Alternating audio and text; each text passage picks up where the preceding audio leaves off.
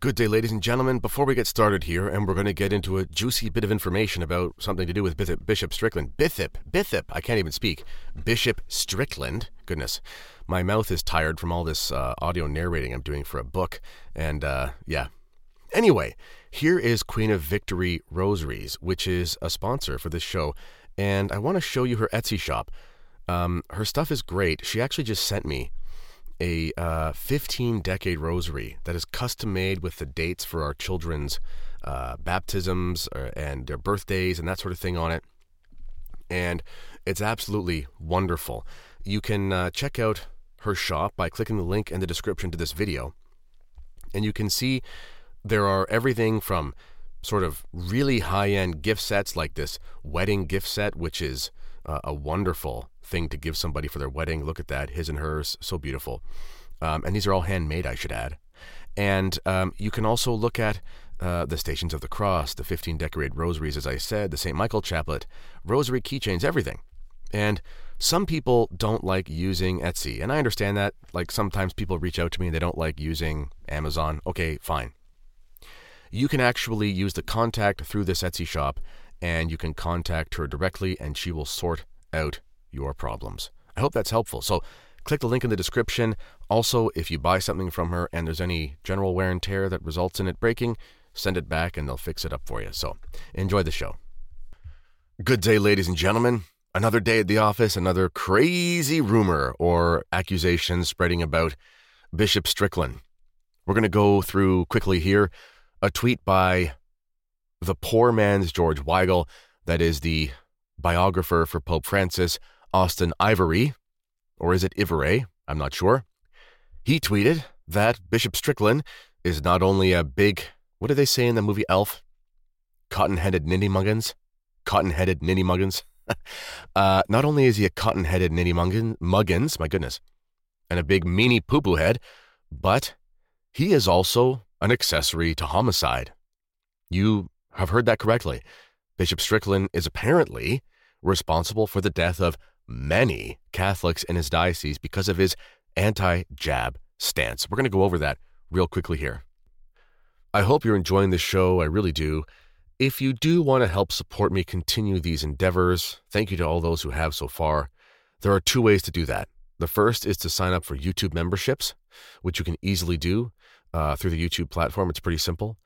The second way to do it is to click the link in the description area of this recording, this podcast, this video, and sign up for my Substack. Even if you're someone who isn't really into reading articles, don't worry. The premium articles that I will post there on the Substack will be narrated, so you get your money's worth in that sense. Also, Substack is a platform that doesn't censor conservatives. It doesn't kick people off like Patreon, which is why I'm trying to migrate over there. And it's a really great platform, and I think it's a good place to be. And all the content that I will have here, I will be putting up on the Substack as well, in some way, or at least notifying you of it there.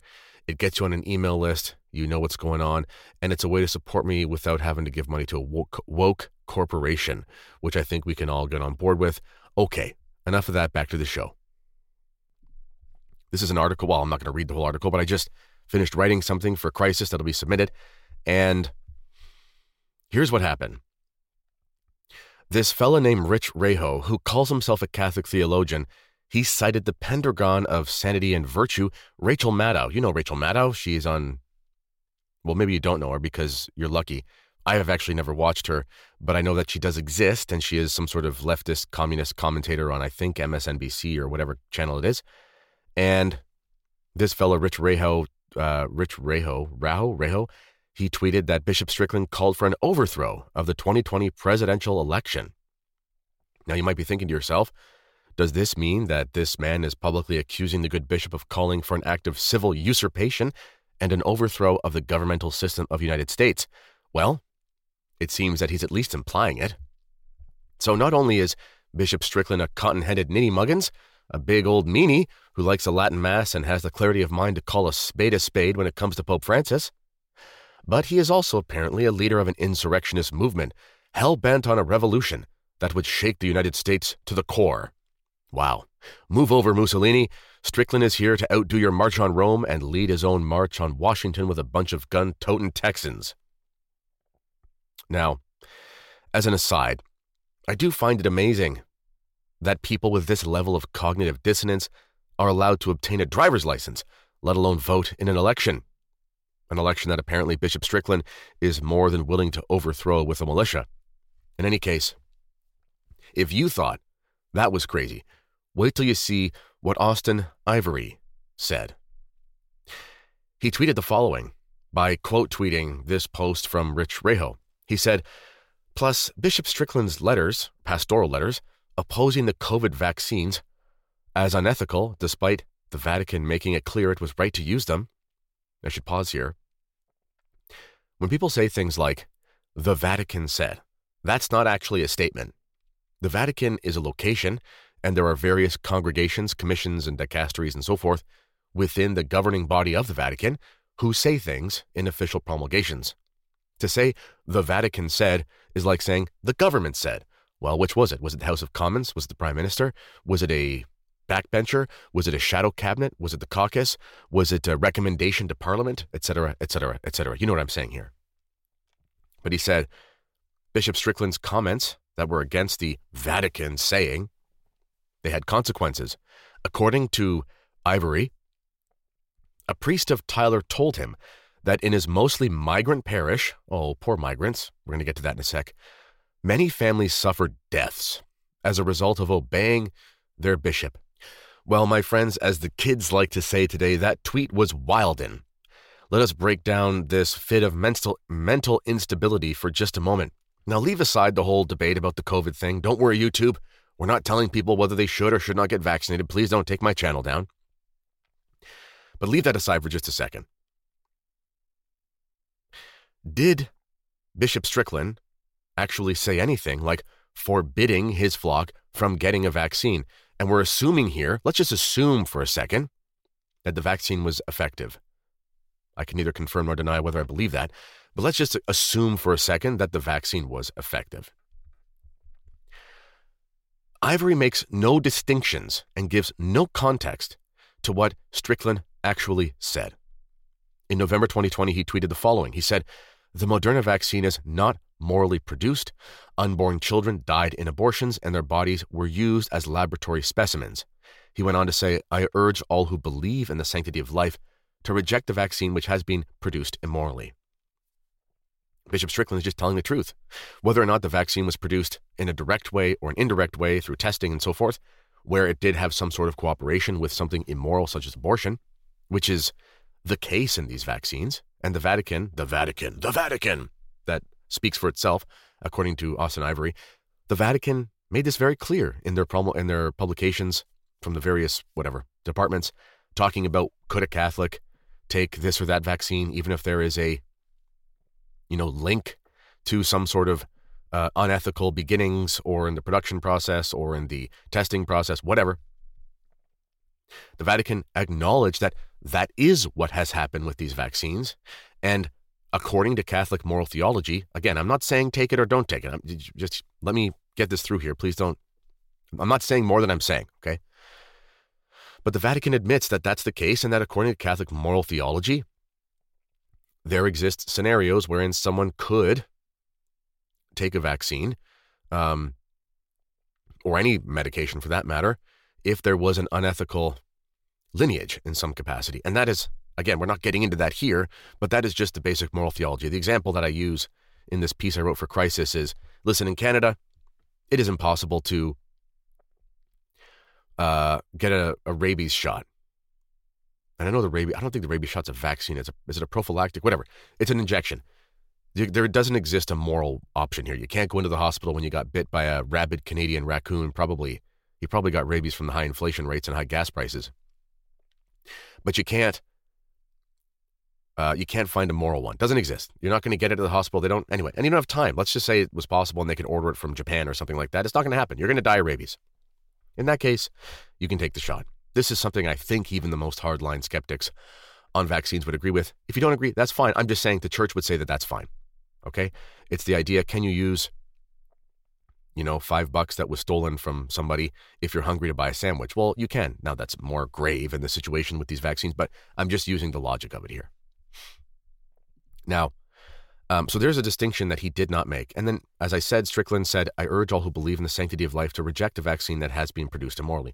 That's his opinion. You may disagree with his opinion, but it is simply an opinion that is common amongst many bishops. There were others besides Strickland.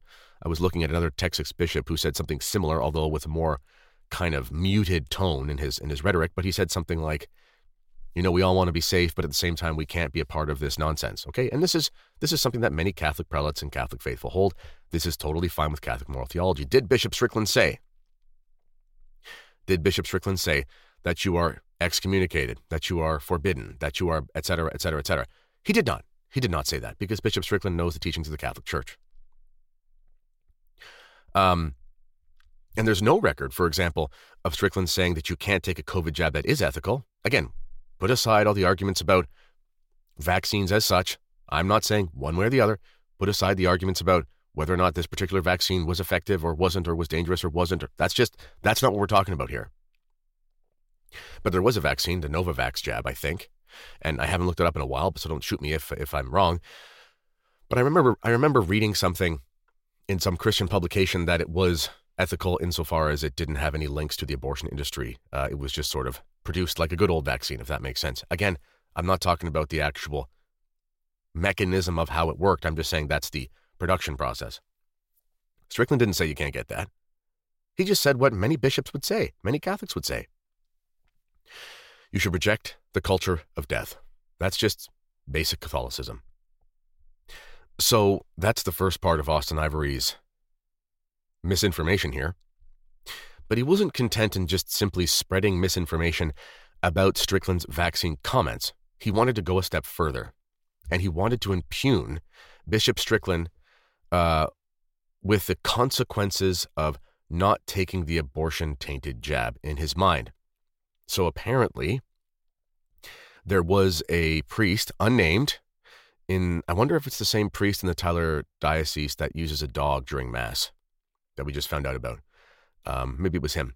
But an unnamed priest in Tyler told Ivory that, quote-unquote, many families in his mostly, quote-unquote, migrant parish died as a result of their obedience to their bishop. What is the insinuation here? The insinuation is that these poor migrant families, who out of their unyielding obedience to their bishop were dropping like flies because they didn't take the jab. Now, again, leave aside the unproven nature of this claim and the massive logical leaps needed to make such a claim. I would like to say thank you to Ivory for encouraging the faithful to think twice about obeying their bishop. Ivory has given us a perfect example of how the faithful can in good conscience disobey their bishop when their health is at risk, demonstrating that when we are not speaking on faith or morals, Catholics are free to think critically about whether they should or should not obey their bishops. Of course, Ivory's comments on the matter are insane and unsubstantiated, but I applaud his inadvertent example of how one can rightfully disobey a bishop. Who knows? Maybe I'll see Ivory at an SSPX chapel the next time I'm on the road. Don't count on it, but anyway, God did use a jackass, which is a donkey, right? He did use a jackass to prophesy in the Old Testament. Well, he can speak some truth through Austin Ivory if it's needed. In any case, did you notice that Ivory slipped in the word migrant for a little extra oomph? Of course, he did not say that migrants died, and again, this is not substantiated, we're just going off of what he said, and only insinuated without evidence that Catholics from a parish with migrants died. Is this a parish of 1,000 people? Does many migrants mean 20 people? 25? Did they all die? What does many mean? 1 or 2, 2 or 3? Again, these are not substantiated. We're just picking apart this thing. But we all know why he said migrant. You see, this makes Strickland not only look like an accessory to murder, but a racist at that. This, of course, is patently absurd, as Bishop Strickland is fluent in Spanish and has appeared on numerous Latino Catholic podcasts.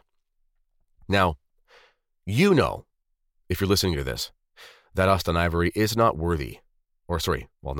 trustworthy, and is capable of such shenanigans.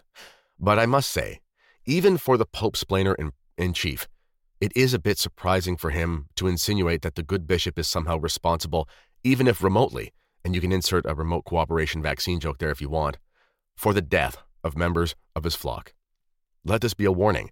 The enemies of Strickland will literally call you a murderer if you don't get with the program. Now, his partner in stupidity, Rich Reho, he did quote tweet Ivory's tweet. It's since been deleted. I saw it yesterday. I should have screenshotted it, but God is my witness.